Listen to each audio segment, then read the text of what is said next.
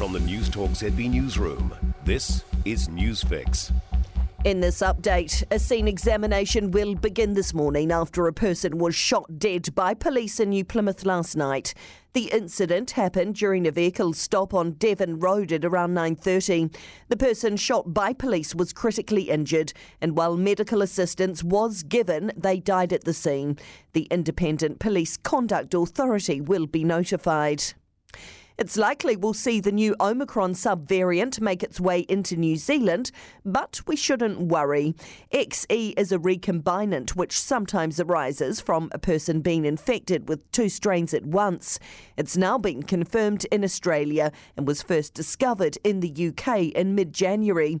Auckland University's Dr. David Welsh says it doesn't appear XE has the legs and advantage to outcompete other Omicron variants. Any growth advantage, say, that XE has is probably pretty low, so it's by no means certain that, we'll see considerable spread of it here. The ACT Party is calling for an end to Easter trading restrictions, saying they're a burden to businesses. Leader David Seymour submitted a members' bill to remove regulations on Good Friday and Easter Sunday.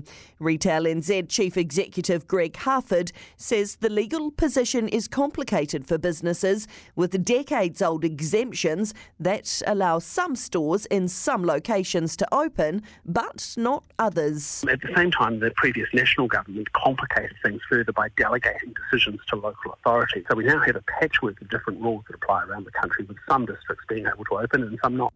And Kiwis have been buying up big on chocolate this year. Countdown expects more than 4.1 million packs and individual eggs to be sold. That's approximately 40 million single eggs. New World's Pippa Prain says cream eggs and mini eggs are the most popular, with more than 500,000 sold by Wednesday. And that's news. I'm Donna Marie Lever.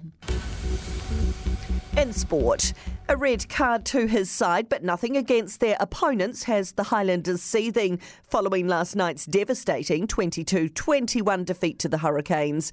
Highlanders lock Josh Dixon was sent off for contacting the head with his shoulder, while his teammate Gareth Evans got no justice for what looked like a similar offence against him late in the game.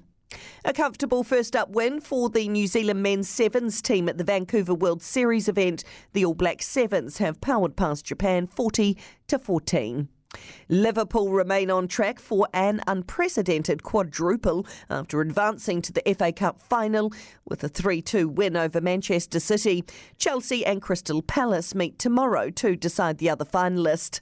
And Cameron Munster has scored a try and had a key hand in three others as the Melbourne Storm beat the Cronulla Sharks 34-18 in the NRL. And that's sport. For more news, listen to Newstalk ZB live on iHeartRadio.